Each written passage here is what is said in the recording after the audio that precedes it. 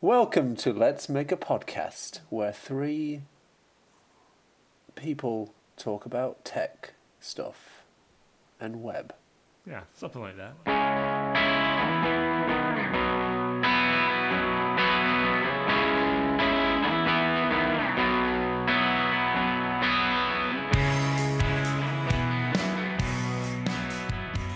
Oh, coming at you live from Seattle, Washington.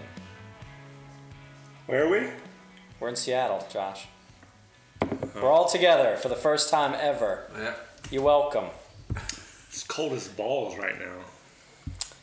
Yeah, it's basically, weather's been as advertised. Mostly rain, mostly cold.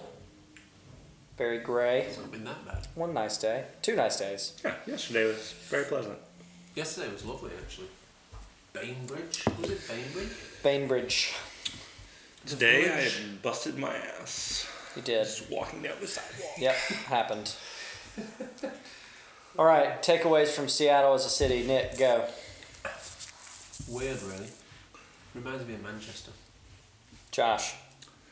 It's very close to Portland, which you see a lot of tattoos, a lot of different colored hair, which is a little odd for us on the East Coast. I think the weirdest thing was all the dog poop everywhere. Everywhere. Everywhere. Every sidewalk, just dog Shit, poops just everywhere. scattered. Constantly having to watch where you walk, even in super nice neighborhoods. We actually just, the store next door, there was dog shit in a bag, but on the floor. Yeah, they're like, oh, we'll bag this one up, but They we're bagged gonna... it up, tied it, and we're like, can't make it to the trash can. Yeah. Leave it there. Great. Best old fashioned I had was at Black Bottle last night. Very good. Small plate. Well, I don't know. I liked Some Random Bar. Some random bar was pleasant. nice, yeah. How bad was it?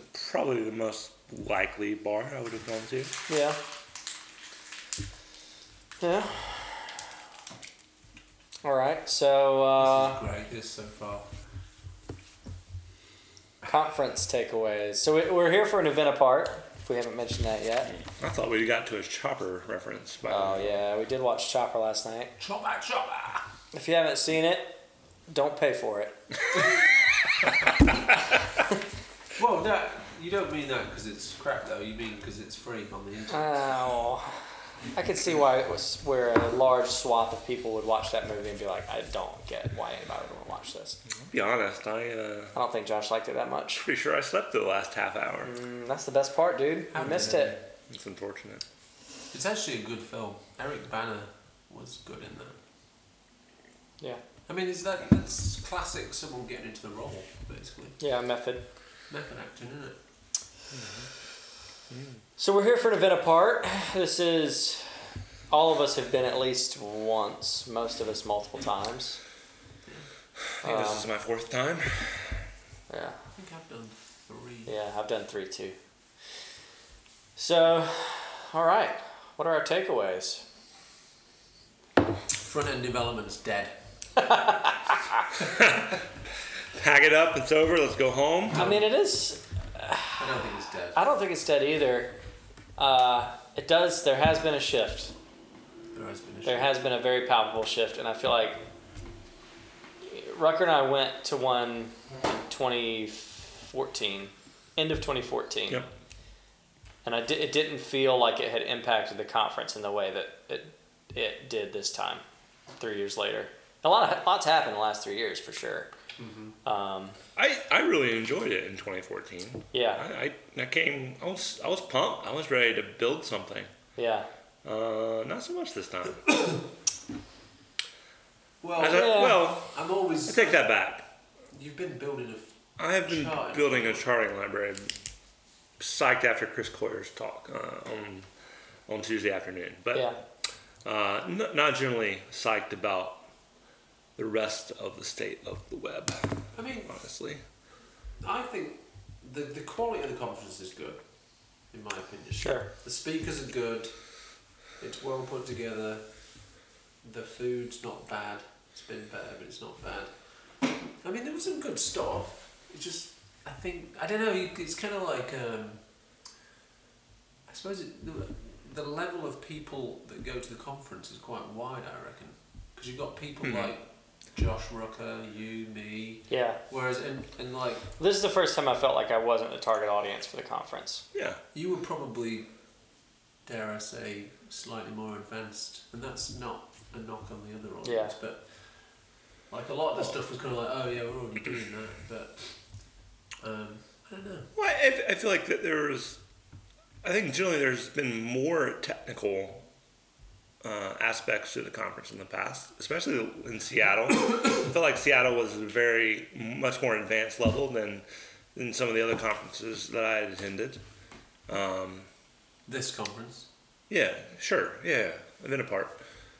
But I think this time around, I feel like it was. You mean in San Francisco? There was a lot of technical Yeah, stuff. did I say Seattle? Yeah. Oh, I'm sorry. Yeah, San Francisco. Scratch that. Rewind. Edit that bit out. Do it again. Yeah, San Francisco. I felt like it was at a fairly higher level than it was this time. I felt like this was more. I don't want to say entry level, but I'm trying to think back to San Early Francisco. career, I mean, for sure. one of the things I remember you and I immediately tinkering with while we were there was SVG, Chris which Coyer. ironically is what you're tinkering with again Wait, was this Chris time. Coyer at San Francisco? He was. But it was the same place. That talk was very much a you can start using SVG now kind of a talk, Yeah. which is normally the kind of technical talks you get at Event Apart, right? It's like, this is a future thing that a lot of people aren't Right. using yet because support's not great. Here's how you can use it now. Because I think it was DC. Either when we went or the year after. Flexbox. Flexbox. Yeah, Eric Meyer. Meyer was talking Yeah. about that. Right, exactly. Oh, I remember hearing the first time I heard Flexbox was the first time I heard about Flexbox was Atlanta, probably 2011. Yeah. And of course, you couldn't use Flexbox That was the same for at least 3 or 4 years. Yeah. Yeah. At least 3 or 4 years. You couldn't use it. There wasn't enough support. Right. Right. But now it's dead. Just kidding. CSS Grid's come along. I'm just kidding. Kidding. But what were we saying? What were we talking about? Well, you were sort of getting on really about like. Well, SVG. Yeah, I mean, I guess my point was just that, it doesn't feel, CSS Grid just got released in all the Evergreen browsers, asterisk Edge a little bit. We'll get to that in a minute. But, I have an announcement! yeah. All right, we'll talk about it now. So basically, Microsoft showed up to this conference as they're right down the road, and they're like, yeah, we want to make this announcement from your stage. We have an exciting announcement to make. But We're working on Grid. It'll be ready sometime. But they built it up though. It was like, and this isn't a knock on Eric Mayer because he was probably like, oh, what? Because he was like, what are they going to share? Yeah. He's like, yeah, everyone, we've got a special announcement coming up today, Microsoft. And everyone would have thought they were just saying like, IE is just they deleted it. Yeah. But it was like, I'd have been more excited about that. and it took me a bit to register because I was like, wait, is he saying that? I thought he was announcing that CSS Grid was like, it's like shipped. Yeah, today. we're shipping it. Yeah. He's like, yeah, we're working on it. We thought you were working on it. Great. Right. Brilliant. What are you announcing? Yeah. When will it be ready? We can't tell you. You're right. The worst announcement ever. Yeah. It's crap. Yeah. It's like, Yeah.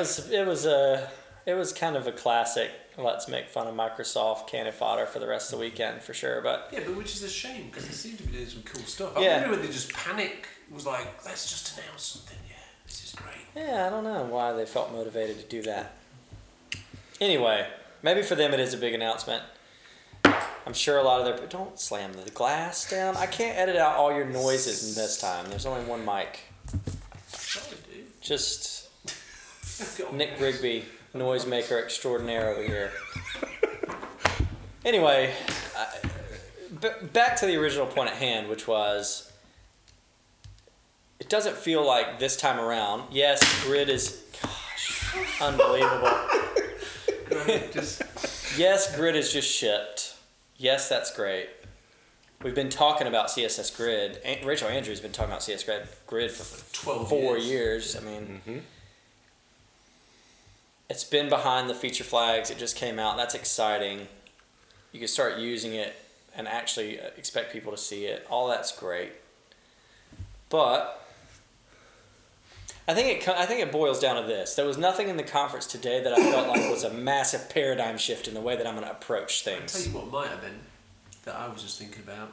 And you might have been using it, but the Although- at support. I was just about to say that. That's the one thing that I saw in there that I was like, I'm really not using that yet. Right, exactly. I feel like you can use Strip that out now. Modernizer. Yeah. Don't need it anymore. Yeah, yeah. Well, I always hated Modernizer because it's just, I don't know. But yeah, at supports. looks Yeah. good.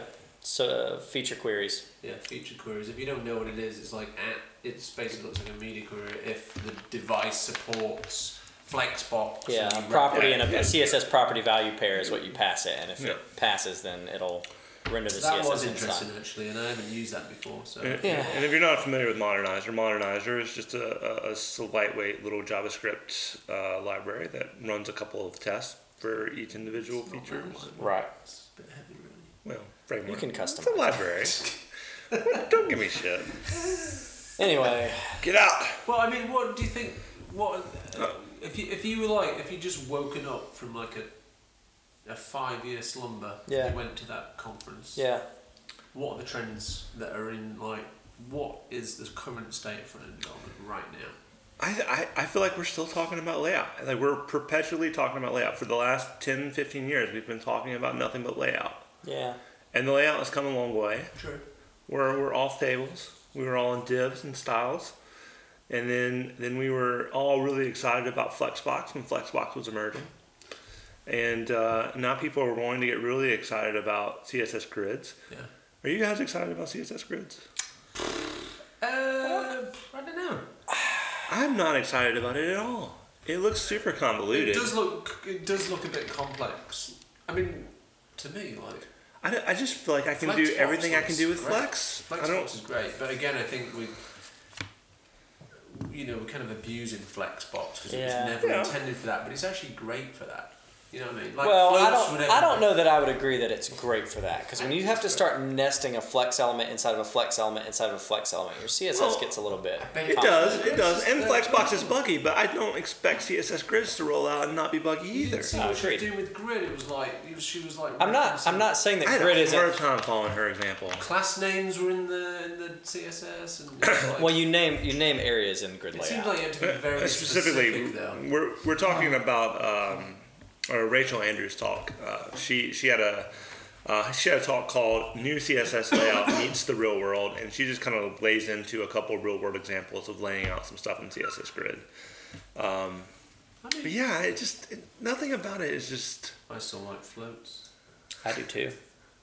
I mean, Maybe we're just getting Well, and old. I feel like we're. I feel like we're getting, at least in a lot of the stuff that I'm doing. I don't know about you guys, but I'm getting away from traditional grids more than I was I 3 or love- 4 years I ago. love a grid. I need a grid. Although Sarah Parmenter was kind of talking about non-grid, or she was. I mean, she was talking about. She talked a lot about how essentially in a post-responsive web design world, everyone just started designing the same website over and over and over and Well, over, and over Which again. they that's did. one thing. Yeah, And then 'cause it was everybody was easier. using Bootstrap and Foundations, and Yeah, we built 800 of the exact same website. right. There's all those like full page, Yeah. like big. We'll just put everything in one column so that when we drop it down to one column, we don't have to do a lot of work. Yeah, maybe that's essentially. it, yeah. Maybe right.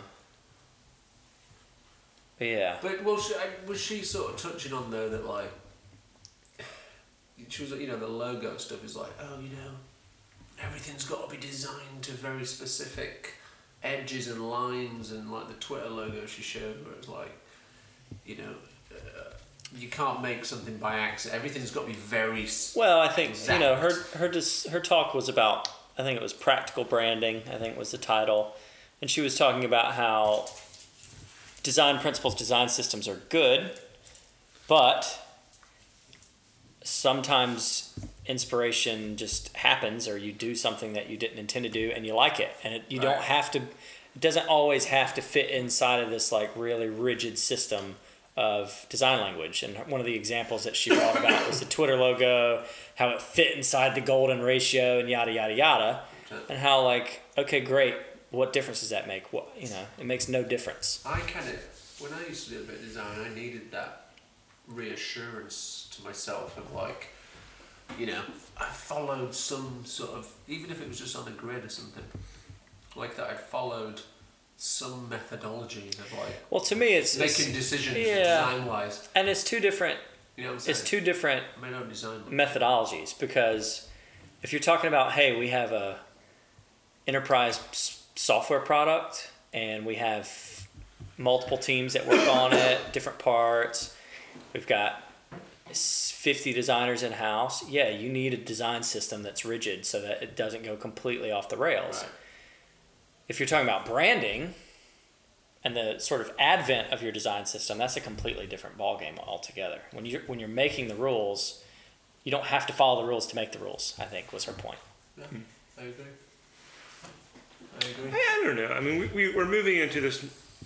Well, I mean, it's not that we've not been in it, but I feel like in the last 4 or 5 years, modular design patterns have really emerged as this is what you should be doing for a lot of reasons. Right. And I feel like we don't need these large complex grid systems that we were using, 10 years ago, because now we're building basically microgrids inside of these component, modules yeah.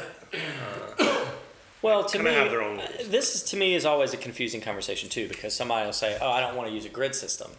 It's like, does that mean you don't want to use something that is like adding classes to your HTML to determine its layout, some level or does that of- mean you're not using a design like a grid on the design? Right. Because those are two very different things. I I agree. hate using pre-built grid systems because more often than not, I'm having to rewrite a bunch of shit or overwrite a bunch of stuff. Yeah. Like, I'd rather just build it like if we have a custom grid system in house, I'll just build each component to match it, and I don't need to use this really robust, foundation or bootstrap. I very rarely use those kinds of things. I hate them.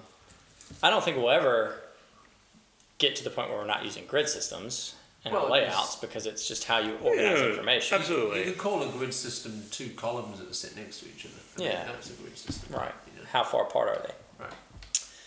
Right. So going back to the some like the ad supports tags, I know that you had a lot of thoughts on progressive enhancement and how that's changing. One of the takeaways I thought that was interesting on this conference, progressive enhancement is still sort of the underlying foundation for web standards. I mean, it's a web standards conference, right? And out of the web standards movement was born progressive enhancement. You build for the least common denominator and you enhance up from there. For the last 15 years, essentially the entire history of the web, we've been doing that because browser support has been inconsistent. Yeah. All the way back, you had build a site for IE and build a site for Netscape. Yeah, you did. Then you had build a site that probably works okay on Firefox, looks terrible in IE6. You had your IE specific style sheets. Exactly. Yeah. So depending on how many iterations of IE you had to go back. Right. I mean, even when I really got into development professionally, which was like 2010, 2011, at that point, IE 6 and 7 were still big time at play. Like, it was a real problem. Now, our browsers are essentially all evergreen. Granted, there's varying levels of implementation, but for the most part, they support a lot of the same things in a spec. Mhm. We've come a long way. Now, and this Ethan Marcotte, Ethan Marcotte, I think. Marcotte. Wait, yeah. did you ask him once? I did, yeah, on Twitter. That was a long time ago. Had you forgotten? I have. Marcotte. No, Marcotte's definitely right. Oh, God. Sorry, Ethan. He won't be listening. He won't hear this. One of the things that he was touching on was, the developing world and the world at large is buying mobile devices at an unbelievable rate. We're like approaching one mobile device per person on Earth annually in sales. That's unbelievable and unprecedented in terms of people accessing the internet.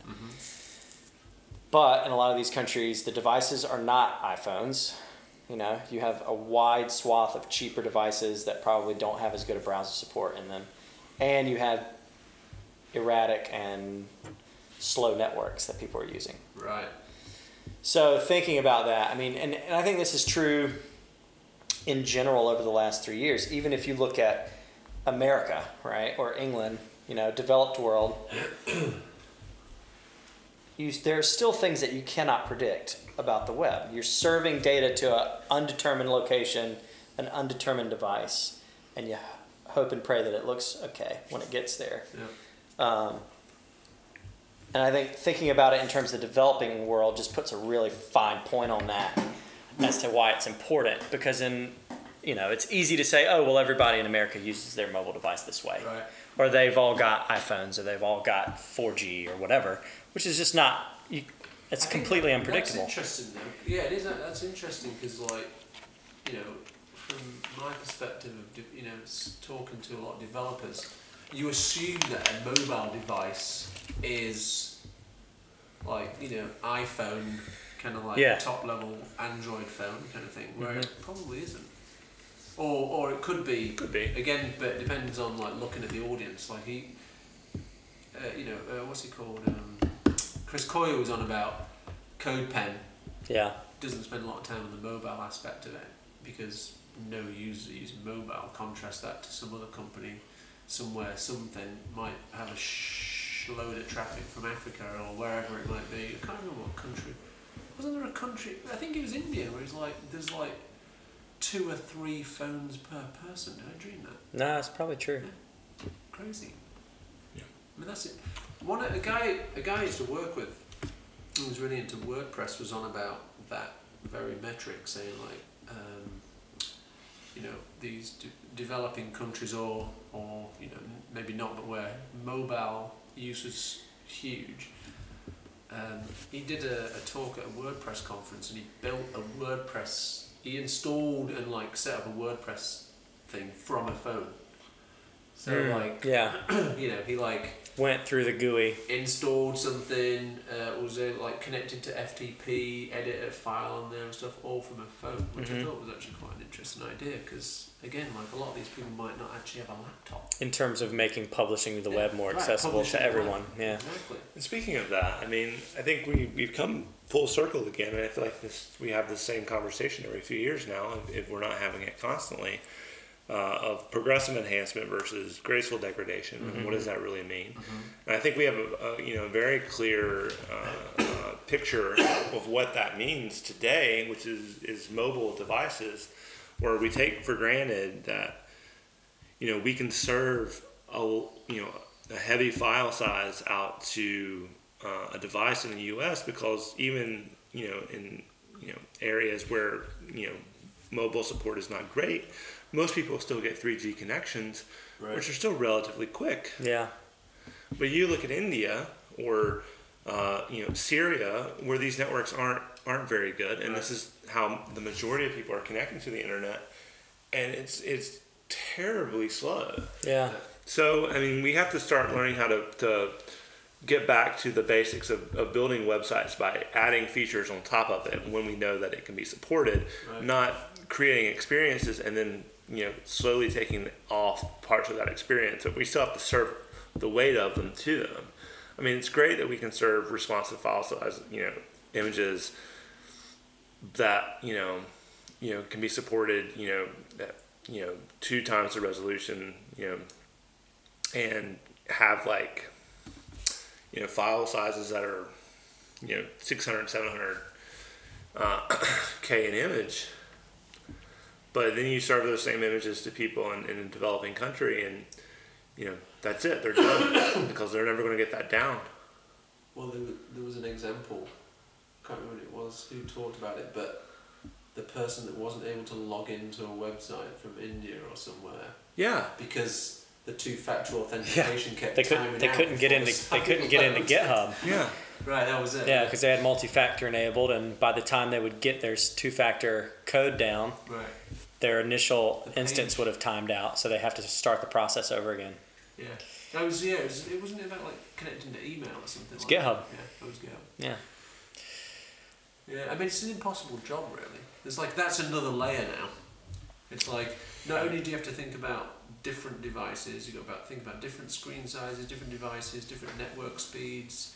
Like we're talking about service workers now for like offline versus online. I mean, it's like this huge landscape. It's a big onion to peel. It's just, let's build websites for every single possible scenario.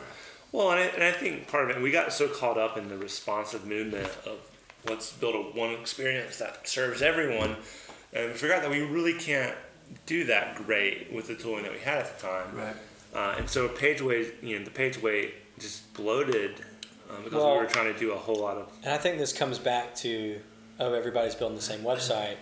When responsive took off, every business owner in the world said, "I want my website to look good on mobile." Right. That was the only criteria, is that it looked like it would Needs look, to work on it mobile. needed to look good on mobile, right? So you've got thousands of designers and developers who have never thought, people coming into the industry, people, a lot of people who have never thought about the web in these terms, Yeah. just saying, how do I or what if you work in a big enterprise code base, and you don't have the resources to rewrite? So everybody's going, not building in a mobile first way, Yeah. not thinking about let's serve the absolute lightest experience we can by default and then tack on. So instead, you're just serving a desktop experience to everyone that looks good on mobile. Yeah, Right? exactly. And then you've got, I'll just use Bootstrap.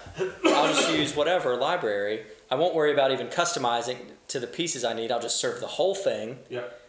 And then you've got these just massive libraries sitting in people's websites. The whole thing's built on, and potentially. You hit the nail on the head. Yeah, and so, and I think this comes back to this shift. That was the beginning of it, where there was a small crop of people that were all working in the web, I think, around that time, who saw responsive happen and understood it fundamentally. Like, this is what this means. It means we have to completely flip our paradigm around and go mobile first, and that's part of progressively enhancing our website now. Right. Everything's good. And then you had everyone else who had never even heard the words progressive enhancement trying to do the same thing and doing it from the opposite end. Then add on over the next 2 years as that's happening, you've got this shift of, now we're going to start building JavaScript applications for the browser. So a lot of your more competent, traditionally front-end developers have become front-end engineers now, right? That's the new hotness. So everybody slid over into React, Angular, Ember world, Yep. leaving behind the fact that somebody's still got to build these really complex, even if it's just an informational website. To do this well, it's a really complex thing to do. And so then you've got, we'll just let designers handle that. Go learn to code, designers. That's the new thing. All designers need to learn to code. Learn to code. Well, Sketch spits out Sketch code as It well. drives me nuts because when you say learn to code, it's such an oversimplification of what the actual process is. The coding part is not nearly as important as the design thinking that goes into it, right? Thinking about a website the right way before you build it. Anybody can write code that renders in the browser. It's about writing code it's not about writing code, frankly. It's about building the thing as small as you can and growing it. And so I just think there's been a lot of mismanagement in terms of educating people over the last 4, 5, 6 years in terms of what that really means. And it's always been a problem. I mean, this has always been a problem as long as I've been in the industry anyway, in terms of how many people are really doing it the right way versus everybody else. And there's a lot of reasons for that. Yeah. It is hard. It's resource intensive. Everybody's got to be on the same page about it. And if you're building an agency, it's money as well as cost. Right. Right. So the cost of building a website that hits all those points, clients sometimes don't care. It's unfortunate, but then your point basically hit the nail on the head. Was we built websites that looked good on a mobile phone. Yeah. From a In an desktop. ideal condition. Yeah. Right. But it was the desktop scaled down. Right. Use all the images, just scale them down. Everything will just stack, and that's fine. Loading styles for features that you're not Right. even utilizing anymore. Exactly. It's all just. But Just slap a display none on it, mate. It'll be fine. Yeah. No, but in as far as the client's concerned, great. Yeah. As far as maybe most of the users are concerned, it might not be an issue. Right. But again, it kind of comes back to looking at the audience, because if you it's like, or just do we need to Google's looking at mobile more closely, page speeds become more of a factor. We need to start being a little bit more conscientious about it. Oh, let's just load that library in. Let's let's load a whole like animation library in just so we can do one thing. I mean, it comes back like jQuery is a good example. Like, Yeah. let's load jQuery in because we just need to traverse the DOM once. Right. You know what I mean? Yeah. Like, we need to add a JavaScript class to the body, Yep. so let's, I think every single developer needs to completely reevaluate that very thing. It's Yeah. like everything that you want to include needs to be questioned. Right. It's a huge problem. It is. It really is. And there's so much. That was a rant, There's wasn't so much now, right? Before it was like, okay, we'll include jQuery. it? Right. Now, how many libraries exist to do all sorts of cool stuff? Yeah. But And I think these libraries are helpful, and they help us do a lot of things. I think particularly when you're from a UI UX perspective, I mean, they help you prototype insanely fast. Oh Yeah, yeah. yeah. You don't have to write great code to build a concept out. right. The problem is that we're not reevaluating what we've written a lot of times, and we just keep building on top of it. Right. It's Yeah. like, oh, this kind of works. Let me start making it a little bit snazzier, and let me let's add some cool effects here, and ultimately what you're building is something that doesn't require sophistication of the libraries that you've placed underneath it. Yeah. You could have built with maybe a quarter or less of the same weight of JavaScript or whatever other Excuse me. you're just not utilizing it. And the same thing is with Bootstrap and Foundation and all these other things. People are using it for the grid system, but they pull the whole thing in. Yeah. Yeah. What are you doing? They just CDN in it. And Yeah. Yeah. We'll get all the font awesome as well. CDN that as well at the same time. Right. Mm-hmm. It's I don't know. It's annoying. But then like the same token is like, you spend all this time, like I do, it's like making sure everything's lean and mean. Mm-hmm. And then some fucker uploads a 300 kilobyte image that could be squashed down to 50 kilobytes. It's like, Yeah. You know what I'm Which is saying? going to be way worse. and it might be a client. It might be the CMS that you didn't put the appropriate system in place to stop that from happening. Yeah. And suddenly, all that hard work. You have to. Right. I mean, if you're worried about performance and you're building a CMS integration, to me that's where You have to. all the danger lies. Is Right. what's going to be put in this box. Let's not know? allow the client to be able to upload images Yeah. that are over. Or maybe they do, but you just like I've built WordPress sites where it doesn't matter how big the file is that they upload, the maximum size that I serve to the browser is going to be like Right. 1600 pixels wide, and it's going to have gone through. Image compression. Yeah. Yeah. No, you've got to build that in. But yeah. Speaking of which, who was it? Whose talk? It was Una Kravitz. Yeah. Who had a lot of really good helpful hints for how to pull that page weight and what you were serving out, just to optimize your images, to optimize some techniques for how to delay the loading of certain images to help offset that kind of user experience performance hit that you're going to take by loading some of those large images. That's one thing that I am interested in looking more into too, because I haven't done much with ImageMagick at all, and she talked about that quite a bit. Yeah. How you can build that in your build process. Yeah. She talked about all the different. Fliff! Yeah. No, but there was there must have been 20 plus image formats, and that's the other issue is that you've got to choose the right format for the right application. Like you shouldn't be uploading like photos as PNGs probably in most cases. In most cases, Right. because the compression, you don't get the compression that you get out of a JPEG. Yeah. But depending on, If it's only 3 colors, the PNG will be smaller than the JPEG will. Right. right, but depending on and this is something I thought was interesting because she did a really great job of breaking down like what happens when some of these file formats are saved. Yeah. She did. That kind of explaining why, even though a JPEG is compressed, why it may end up with a larger file size in some other format based on how the pixels line up. Right. If you're in a JPEG compresses it by finding matching pixels in pickles. Pickles. Matching pixels. Matching pixels in a row, and then just kind of compressing that down and not having to write out all of those bits each time. But Yeah, I thought her talk was fantastic. Actually, What was the Google? There was a Google image format that was that the web? the one where there was like she was talking about like some intelligent way of breaking an image down into sections, and then the sections kind of looking at other sections and like looking for similar. There was some kind of clever like algorithm at work that sounded quite Oh, fancy. Oh, the I think I'm Google, pretty sure it was Google.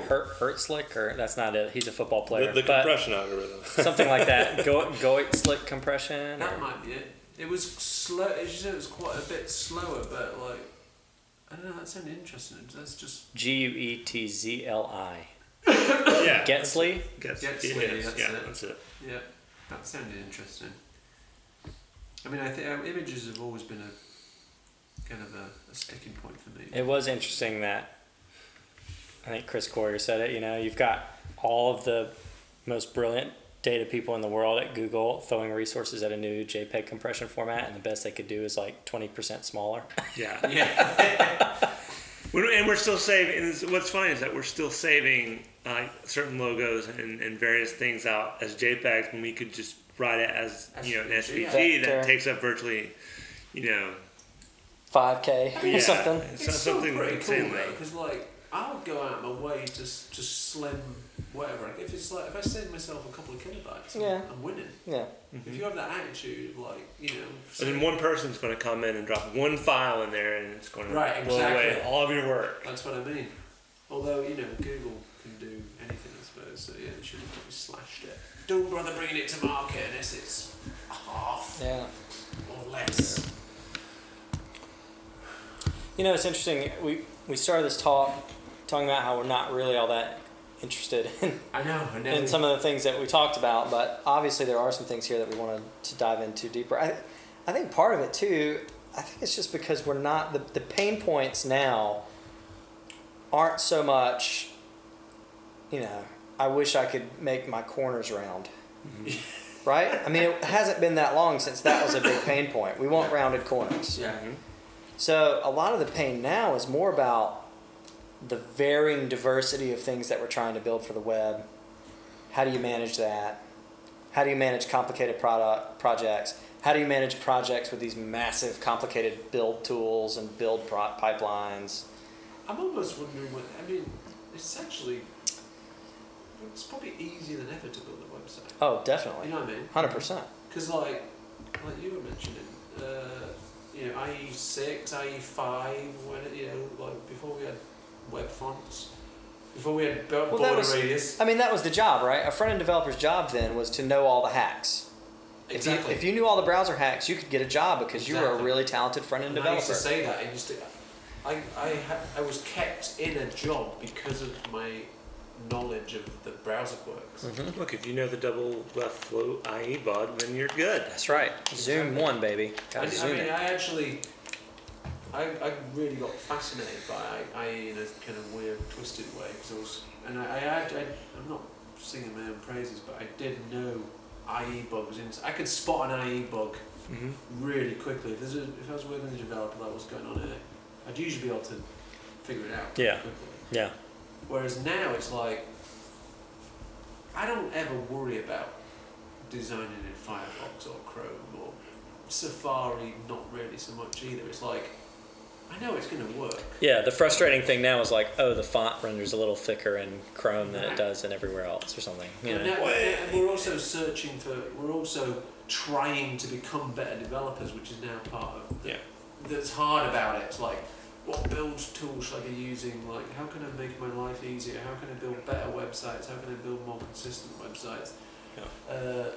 Websites that might work offline Yeah. or with a poor connection. So that we're Modular design systems. honing in on like more perfection, Yeah. which isn't a bad thing, but I think it is easier than ever to build a website. If you take out all the different screen sizes. Oh. It's easier than ever and it's harder than ever at the same Right. time. Yeah. Because it depends on how you're going to build it. You have The slot through- expectation for a professional website is worlds higher now than it was 5 years ago. and what I mean is that you got to slot through all of these frameworks that are out there. You've got to slop through Yeah. all the tooling that's available to you that kind of meets your workflow. I mean, build automation, image optimization, frameworks for styles and grids, polyfills for browser support going backwards. I mean, these are all things that we weren't really super concerned with a few years ago. Yeah. Actually, I'm wrong. I am wrong. It's not easier. It's exactly your point, and it's like it's just shifted. The frustrations are just completely shifted. Well, The frustrations aren't, oh God, like this design's got rounded corners, it's gonna be a real pain in the arse. It's like it's changed Right. completely. Well, and when we interview people, we're not asking them about identifying browser compatibility bugs anymore. We're asking them about what's the difference. Why would you use SAS? Are you familiar with SAS? Are you familiar with LESS? Are you right. any number of random questions. Do you have familiarity with this framework or that framework? This task. How could you do this without I think using it is all about jQuery? the tools. It's like, are you using version control? Are you using pre-compilers? Are you using what do you know about build? What's the DOM? Right. What's the DOM? What's an SVG? Yeah, I mean, it's you stumble from time to time across these like informational 5-page website that's been built in React. Yeah. It's like, well, why did you build this in React? And the answer is because that person's just started building for the web. Somebody they heard the word React, they went and started learning it, and that's their only exposure to the web, right? Is building JavaScript. Can you imagine coming into it now? I just feel like, Yeah. where the hell? So did then you it's like, start? oh, this is terrible for accessibility, and this is terrible. It's like, of course it is, but that person's never heard any of this because their first exposure was building it with a JavaScript framework. That's a very interesting thought. That just to think. So that gets back to my point about like it's more about the thought process now than the execution. I mean, execution is obviously still very important to make the thing you're thinking about. If you're thinking about the process in the right way, you still have to be able to execute on that. Yeah. But making a thing that looks okay in a browser is easier, I think, than ever before. And I think that's what you were talking about earlier. Yeah, I think you're right on that. Well, and to kind of go back to kind of what you were hitting on, if you were coming out of school today, where would you start? I mean, I don't know. No idea. And then every time you go in for an interview, they want someone with 15 years of experience building responsive websites with Angular 2. Right. Yeah. I mean, I remember when I first started. I mean, I've been doing it for a while. But I remember when Ruby first came along and other frameworks. Rails. And it made me really uneasy. Not knowing what was going on, if you know what I mean. Yeah. The abstraction. Yeah, installing this thing and there's all these files and folders that I don't know. And now that's normal. And Yeah. I'm not saying that's a good or a bad thing, but I remember, I don't know. There's some benefit to knowing what we know, having been in the web for so long. oh, absolutely. You know what I'm saying? That context of knowing what it was like to work with IE6 and thinking about accessibility, thinking about graceful degradation, progressive enhancement, or whatever. Whereas I can't imagine coming into it now and just pulling down Angular 2 and just being like, yeah, this is great. Yeah. Just fire up the CLI and do what they, Right, because you need to kind of understand, build tools to a certain extent. Testing suites and all that. If you want to get started with Angular, what's the bare minimum of things you need to know? You have to be able to work command line. You ready? You need to know command line. Mm-hmm. You got to know JavaScript and TypeScript. Well, even before you get there, Okay. you need Node. Node. You need Node straight away. NPM. Yeah. You need to know TypeScript. Yep. You need to understand. Well, and you don't even have to write JavaScript. That's what kills me. You're writing TypeScript. TypeScript, which is, It is Java. it is JavaScript It is with JavaScript, typing. but it's more. different. There's a little bit more to understand. You're right. I mean, you're writing ES5, ES6. ES6. Yeah. I mean, it's It depends on what you're doing, though, right? it's not like CoffeeScript where it was kind of making Sure, it's stuff not up. more abstracted. It's not jQuery for sure. Right. No. I mean, again, It's still ES6. The difference being there's one additional layer of the static typing and the interfaces that you have to deal with. But coming into that, you may not understand that that is going to be transpiled Right, you down to don't know what's going JavaScript. on. You don't know what's being polyfilled down so that it will work on it. Well, let's not even talk about you need, 2015 you need browser. to know Webpack, because Yeah. Webpack's with CLI out of the box, and that's talk about a black box. What is Webpack doing as a brand new? Yeah. Like, I still don't halfway know what Webpack's Do you doing need most to of the know time. what it's doing though? Just to kind of throw devil's advocate into it. You don't, but the first time you have a Webpack error, You have you're no idea where to start. Yeah, Yeah, because like I'm done. it goes Right. so far down the chain of like, where the hell do I look? right. God, good job. There's like source mapping. Imagine if there wasn't, Yeah, because that would just. I mean, that'd be helpful for us as well. But yeah. yeah, I mean, there is. You're right. There's HTML, CSS. Yeah, I mean, foundational. The CSS in Angular out of the box is scoped. Yeah. Which, do you understand what the difference is between scoped and non-scoped CSS? Yeah. Do you want to use Sass? If so, you have to add a Sass configuration to your Webpack Right. config. Do you understand Sass? I mean, I can just imagine trying. I mean, I teach people that are like graphic designers, Yeah. basic web development stuff. I mean, that's a challenge sometimes. Yeah. I can't imagine trying to explain to someone like the difference between Sass and CSS. Like, And all the things that we've just talked about are things you have to know before you even start with the actual Angular library. yeah, And the And other understanding directives and components and yeah, you've got to understand the concept. of actually what- how to build stuff in Angular, you know? and this is Routers. This is just to get a popular front end framework going. Right. Think about if you had a CMS component. What if you were running WordPress headless? Right. Could you install WordPress? Yeah. Could you set it up for the RESTful API? Could you connect to that API? Right. What's an API? What's an API? Yeah. What's a database? You know, Yeah. I mean, this is where a lot of the web community is coming from, because these aren't people with computer science degrees And and, this- a lot of respects coming out of There's a college. lot It's of true. people in the industry that don't have a computer science. I don't Not, know. not that it's a bad thing. Yeah. It's so it is accessible. Right. Go back like 12 years when I was working in an agency in London. No responsive back then. Right. Mhm. A lot of how big was I think we were actually using our own proprietary like Cold Fusion CMS or something back then. But Yeah. like I mean we might have been behind the times, I don't think we were, but you know, like updating the website was easy. It was HTML, CSS, no build tools, nothing. It was Yeah. like if you Yeah. need to update CSS, if you want to upload anything to live, FTP. Yeah. FTP, if you can drag and drop a file, which most people can, you're in business. These days, even if I it's don't. not I an don't intern- want anyone near an FTP server. No, neither do I. I hate it, but my point is that even if it's not an intern, bringing someone into a, I mean, I don't know what it's like at your place. I'd be interested to know, but like, you bring someone else in, how many like steps of process are there to be like, oh yeah, well we've got to get you a development environment set up, or do you know what Vagrant is? Do you know what Docker is? Do you know whatever else it is? Oh, this is how we use Git or whatever version control system. We've got to get this other stuff set up. If you want to start on a project, you've got to run npm install first, then you've got to run like gulp or whatever it is. All Right. these different technologies. Hopefully, anyone that's coming in that's got some experience knows what a lot of this stuff is, but it's still not a quick process. Oh, here's our deployment process. Like there's a lot of moving parts in today's web development world. Yeah. I think. I think for us, like mostly, it's an exercise in getting people.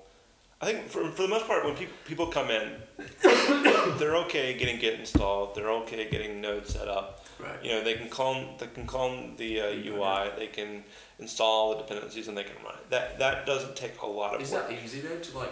Because sometimes in our cases it's like, yeah, you can clone the repo down, but then we've got you get you a database like copy. No, and all we don't that have to do any of that, right? Because it's essentially, you know, all of our databases are hosted. You know, you're gonna have the dev data. You know, You don't do a local install. we're not running any local databases. Yeah. You're gonna the development environment has its own architecture that is still deployed and distributed. Good. Right. So, you know, you'll have an account. You can get in there. You can do. You're not gonna mess anything up because you really shouldn't. I mean, maybe at a lower, higher, at a lower level of the architecture, you could mess some stuff Right. up. But at a UI level, you're not going to do anything bad. So I think for the most part that you can get the application up and running locally in probably 15, 20 minutes. It's not bad.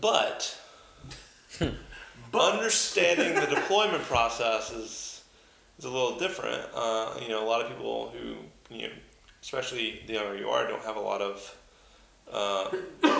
They are familiar with Git, but they don't necessarily know Git well. Right. And then on top of that, they don't necessarily understand Git flow. Yeah. So there's the process of learning that. Yeah.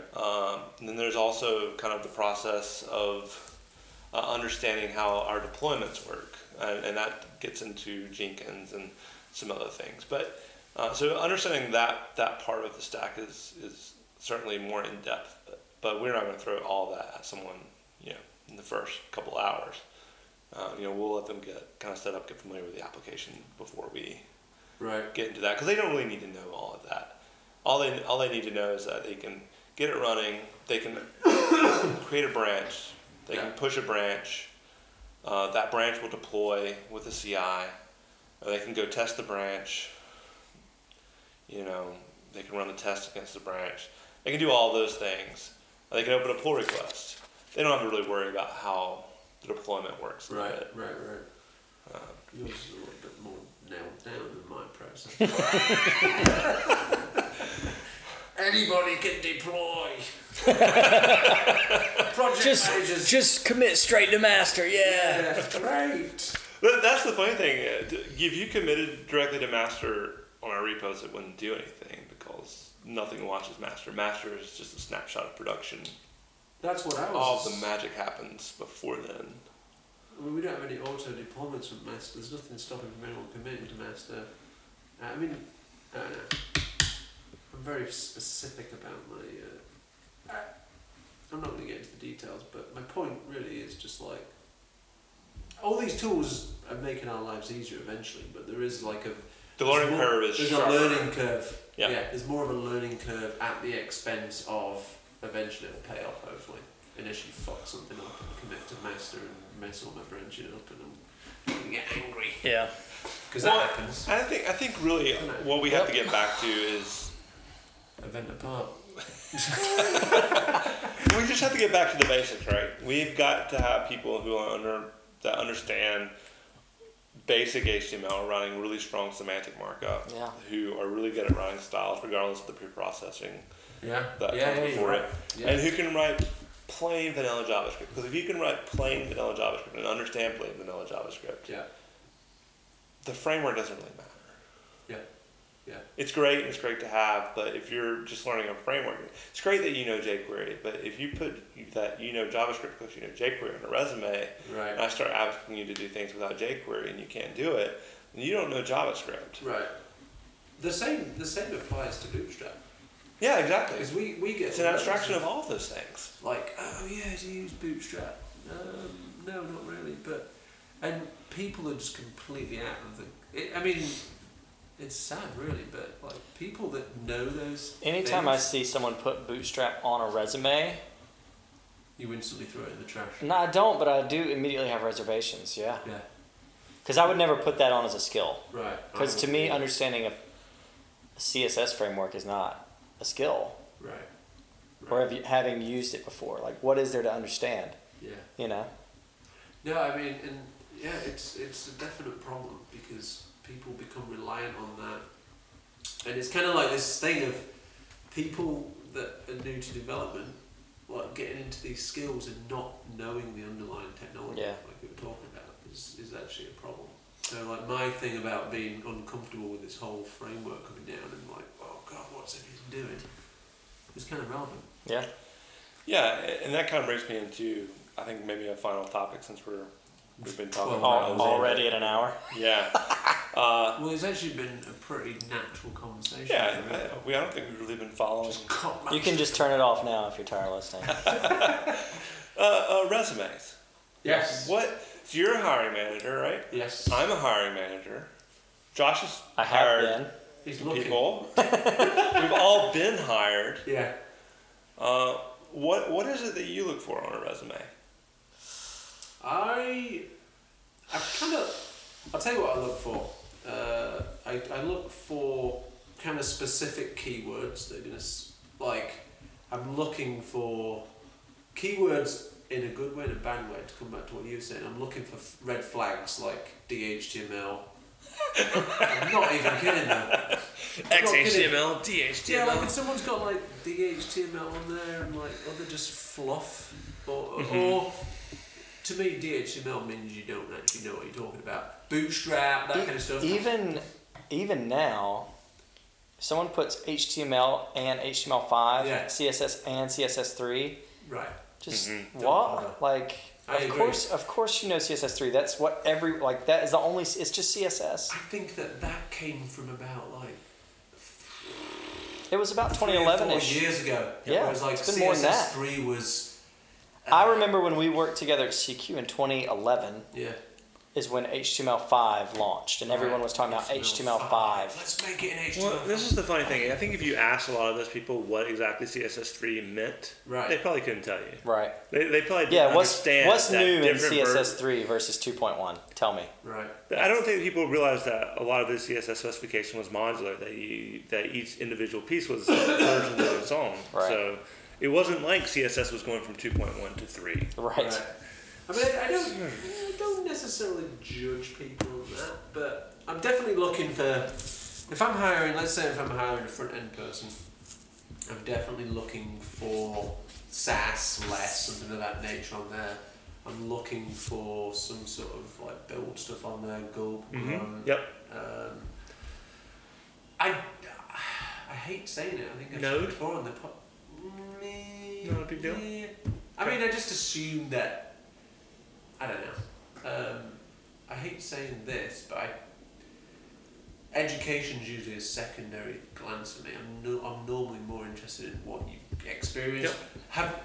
If you're a front end developer, have you got your own website?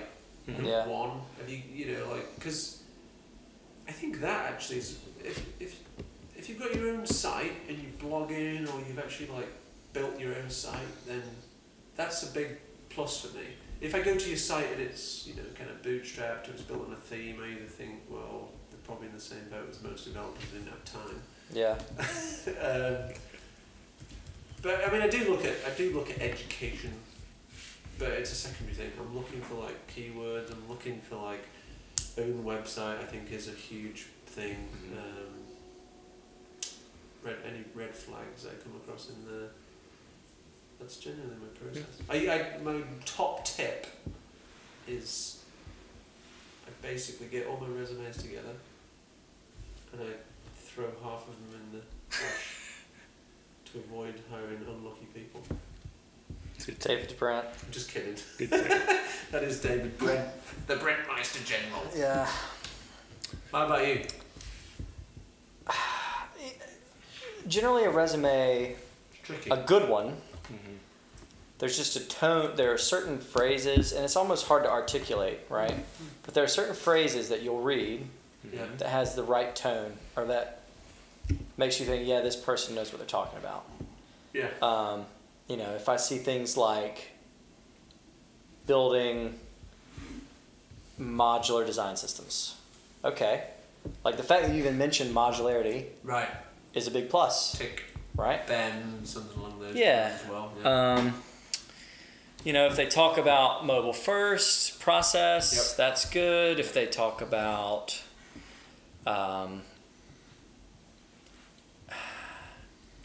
again, I'd rather see a resume that just says HTML and CSS. Yeah. Or if you want to be descriptive, don't tell me you know HTML5. Tell me you write semantic markup. Right. Yeah. That to me means, this person understands this at a higher level, right? Or Yeah, is I think- approaching it from the right position. Anybody can put a buzzword on their You're resume. sort of sifting through for keywords, basically. Yeah. Of like things that you expect. Right. If they mention performance, Performance, exactly. that's a big deal. Yeah. Accessibility, I often look into. Yeah. Just because it's kind of like accessibility is pretty well. Yeah. It varies in quality. Like some people's perception of accessibility is an alt attribute. Right. But at least if there's something on Some there, I'm cognition going to of follow it. up on it. Yeah. I usually give people a call if I'm interested in it. I mean, it doesn't take a lot for me to want to talk to someone Right. for 10 minutes. Just- Because in a 5 or 10 minute phone call, you can pretty quickly parse if you're interested in this person at all. Yep. So for me, the resume portion, I mean, there's some that it's just like, I don't think this person has a chance. But more often than not, I'll do more phone interviews rather than less. Yeah, I do. Because I'd rather talk to the person. Yeah. And then that, once you get to that phase, it's like, tell me about a new technology that you're interested in or have played with. Yep. Just trying to get a grasp of, A, is this person naturally curious about the web? Is it something that they do because they enjoy doing it? That makes a big difference, in terms of their ability to learn. I mean, ability to learn is like the most important factor in development, that's period, one of my because it's just moving so quick. Key questions is how are you keeping up to date with Yeah. what's going on? What are you doing? Like, what? It doesn't matter what the answer is, but like just some indication that they're actually like following Trying. where we're going. And the other thing is like, what are you excited about at the moment? What's got you kind of like hot under the collar? What you probably say Vue.js at the moment, Yeah. or Webpack 2, something like Right. like, are they actually? Because there is a lot. I've probably mentioned it 5,000 times on this podcast, but there's so many developers that are just they're behind the times. Yeah. They don't know the answer to that question. The answer to the question is, just want to get paid, really. Yeah. I hate to say it. Just but want it's a job. Yeah. Yeah.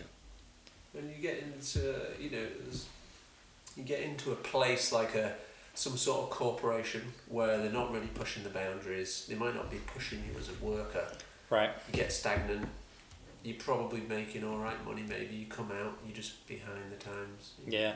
You need to spend 6 months just learning it. Like, there's people that don't know SAS, don't know Gulp, don't know Grunt, don't know Webpack, TypeScript, Babel, whatever whatever. I mean, it's easy to. There's stuff I don't know, Yeah. but knowing some segment of those things. Yeah. Yeah, I think it's interesting. Honestly, I think I probably, if someone put HTML and CSS on a resume, I probably looked right by it. I don't even care. It's a given, maybe. Right, yeah. Depending on the job. Yeah, I mean, exactly. I definitely need to see something about a preprocessor. Yeah. Yeah. You at the very least know what it is. Yeah. I need, on my side of the house, I need to see some advanced JavaScript. Yeah. Node. Well, actually, I don't even need to see advanced JavaScript. I need to see at least a solid background of understanding JavaScript, at least at a lower level. Yeah. It doesn't have to be Ember. It doesn't have to be a large framework. I don't generally want to see jQuery. I mean, it's great that jQuery. Everybody knows jQuery. It's an API. It's very well documented. You just go use it. You don't. Right. There's not a whole lot to learn there. Yeah, I think it's. I have a hard time sifting through resumes. I see people who have 4 paragraphs about previous jobs, and they just go on, and I've lost interest after the first 3 sentences. It's really, it's interesting that we're sitting here talking about it because I'm currently looking for a job, right? Hint, hint. But He's great. But I've thought a lot about my resume in the sense of like, Right. am I getting penalized by people who are looking at my resume who don't know what they're talking about? Yes, Yeah. you absolutely are. You know what I mean? So it's like, I don't put HTML5 and CSS3. Or some people are like, oh, he doesn't know CSS3, off the table. Where it's like, or like, I don't put jQuery. Right. So, I have jQuery right now in my little skills section because I'm like, I don't know if someone's going to just not even talk to me because I don't put the like very bottom level table stake stuff on my resume. Mm-hmm. And then I've only got the last 3 jobs I've had listed. I've had more jobs than that, but nobody wants to look at a 3-page resume, Yeah. I don't even have my I don't know if I have. I think I do have at least my degree on there, but I don't have much about it. Right. It doesn't matter. No. Yeah. I mean, to me, the the slimmer the better. Right. No fluff. So I've written it for myself, basically, but then I think, are people out there hiring, or at least the person who's making the first pass, right? I think eventually it gets to the right person. Getting in this kind of loop in HR where somebody gave them a list of qualifications that they wanted to see out of a candidate. Yeah. If you don't check all of those boxes, You don't even get a your sniff. resume doesn't even make it That's to a interesting. hiring. And I think I've probably fallen in that hole a few times already Yeah. because I sent a list to a big technology company in Raleigh for a job that was like lead marketing developer or something like that, terrifying, actually. where I was like, I couldn't write a job description that is more tailored to what my experience has been to this point. Yeah. And I just get the generic HR email back that says this job didn't match your skills and qualifications. And so then it's like, okay, well, first of all, I know that whoever, either A, no one looked at it, or B, the person that did look at it had no idea what they were talking about. Yeah. I'd never thought of it like that because or any applications for jobs we're posting come to me. Mm-hmm. So I get first. So you contact. see them. Okay. Yeah. So that's good. Which is good. I mean, we're small, so like I can easily do it. Or they go to my boss and, Yeah. and he knows what he's talking about as well. And he'll usually just send them to me, or he'll even maybe sometimes comment on it like, oh, this guy looks interesting or whatever. Right. I never thought about the keyword aspect. Yeah. I mean, I So in some ways I don't care because it's like, do I want to work there anyway? If this is the bureaucracy, if the red tape is this thick just to get in the door, True. do I even want to be there? could be Culturally, maybe not. So, It's a tricky but yeah, one. I don't know. It's a tricky animal. It's hard to know. I think if you're blindly applying to a larger corporation, you should go in with the assumption that the first person who's going to see that resume is someone in HR, and they're not going to know anything about, or very little about, the actual technology stack that you're for the position that you're applying for. And the best thing that you can do is to reread the listed job description and cater your resume to match that. Yeah. Yeah. That's a good tip. Definitely. It doesn't really matter. I mean, it's great that you have other things on it, but I mean, and don't be dishonest. I mean, Sure. just make sure that the things that they have listed there are the things that show up on your resume. I think That my- way, it at least gets to the right person. Yeah, that's not a bad. It's not a bad my point. top tip that comes after that is if you're a front end developer, you have to have your own website if you're looking for a job. Oh yeah. That's my top. I seriously think you do, and one that's not like a WordPress theme. Right. Something that if it is At least a custom WordPress theme. something, Right. like, even if it's a simple blog or something, and like there's some blog post that I can look at that might articulate the kind of like experience that you've got.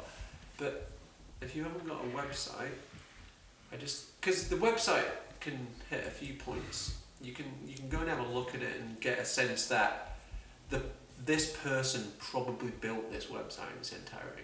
Mm-hmm. Whereas if you're looking at links that they've sent, who knows what part Right. of that they worked on. Mm-hmm. Yep. And I think it just gives I just think you can tell a lot from that. I really do. I think that would be my top tip. If you want a Good job. tip. I don't think we're doing top tips, but I've just turned it into a top tip thing. Top tips on how to get a job. Josh is Just furiously taking notes Josh over is here. furiously building a website. Yeah. Like, oh God! He's actually got a website. It's excellent. JoshMobley.net. Don't go to JoshMobley.com. It's a singer-songwriter. He's rubbish. He's a music producer. Music He does great work, Josh. He's probably not listening. He's a nice guy. We tweet each other from time to He's time. not listening. No, he's not. If you are listening, I'm sorry. He's not.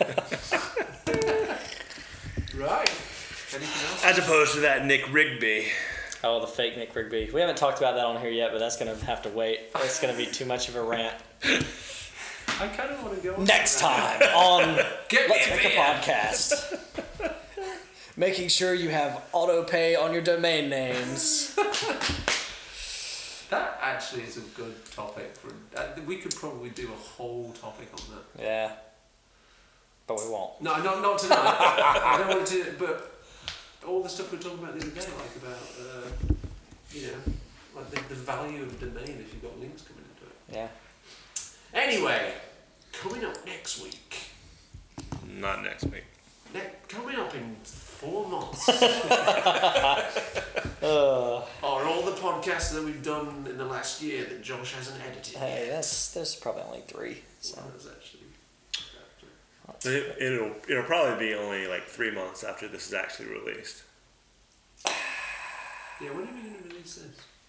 I'm gonna try to get these out the door this week. Just don't edit it. Just Don't have a job. straight Just out. ship it. Love it. Love it. Oh god, ship it, love it. God, I love Chris Collier. Chris He's Collier. fantastic. He is funny. If you've not seen Chris Collier speak, we give him 3 thumbs up over 2 or here. 3 minutes talking about how good Chris Collier is. Yeah, he's a funny guy. He's tremendous. I mean, he's tremendous because, like, he's just so much for like web development. I mean, like, you can't search for anything CSS without CSS tricks coming up. Right. That's true. You can't. It's like Stack Overflow, CSS tricks. Yep. W3C. No, Yeah, what not W3 W3C. schools. W3 schools. Thank you. Yeah, Which is an ASP website. that's coming next. No, he's a tremendous speaker. I think everyone that spoke or that speaks at Mentor Park's good. But Oh yeah, He it's was- top class. he was excellent. Yeah, He really was. Everyone was in. he just has a really engaging. The humour level was good as well, though. 'Cause Yeah. It's like, it's not like he's just cracking jokes left, right, and centre, but it's just the subtle kind of like. He's just a little bit of a regular just like guy a kind of sarcastic thing. Yeah, tone. yeah. Doesn't Well, seem to take himself too he seriously. seems- That's I for just sure. I just feel like when he's on stage, it sounds like he's how he talks to somebody like one on one. Right. You know. Well, he almost like on the he did a workshop as well, a full day workshop. He was very humble in the fact that like he sort of develops like I do. He's just kind of like butchered his way through it. Like, oh, what's that property called again? Or he made a mistake where it's like this isn't working, and someone in the audience is like, You gotta click it." on the button. Yeah. It's like, oh yeah. Oh right.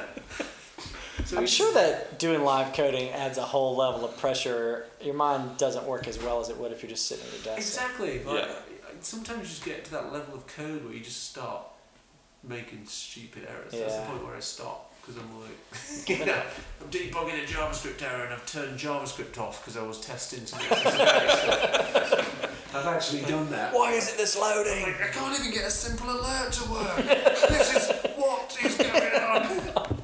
I think I actually spent about 45 minutes while I was trying to debug something like that. And I'm like, turn JavaScript off. Shut computer, walk away. Yeah, delete everything. Well, Good chat. It's a wrap. guess that's Wrap it. Wrap in Seattle. It's cold and rainy. We're flying out tomorrow. Thank God. Yeah, we're ready to go home. It's not Get bad. away from Nick mostly. It's not that bad. You were the one just. You were the one that all busted his day. ass walking down the sidewalk. It's also true. Um,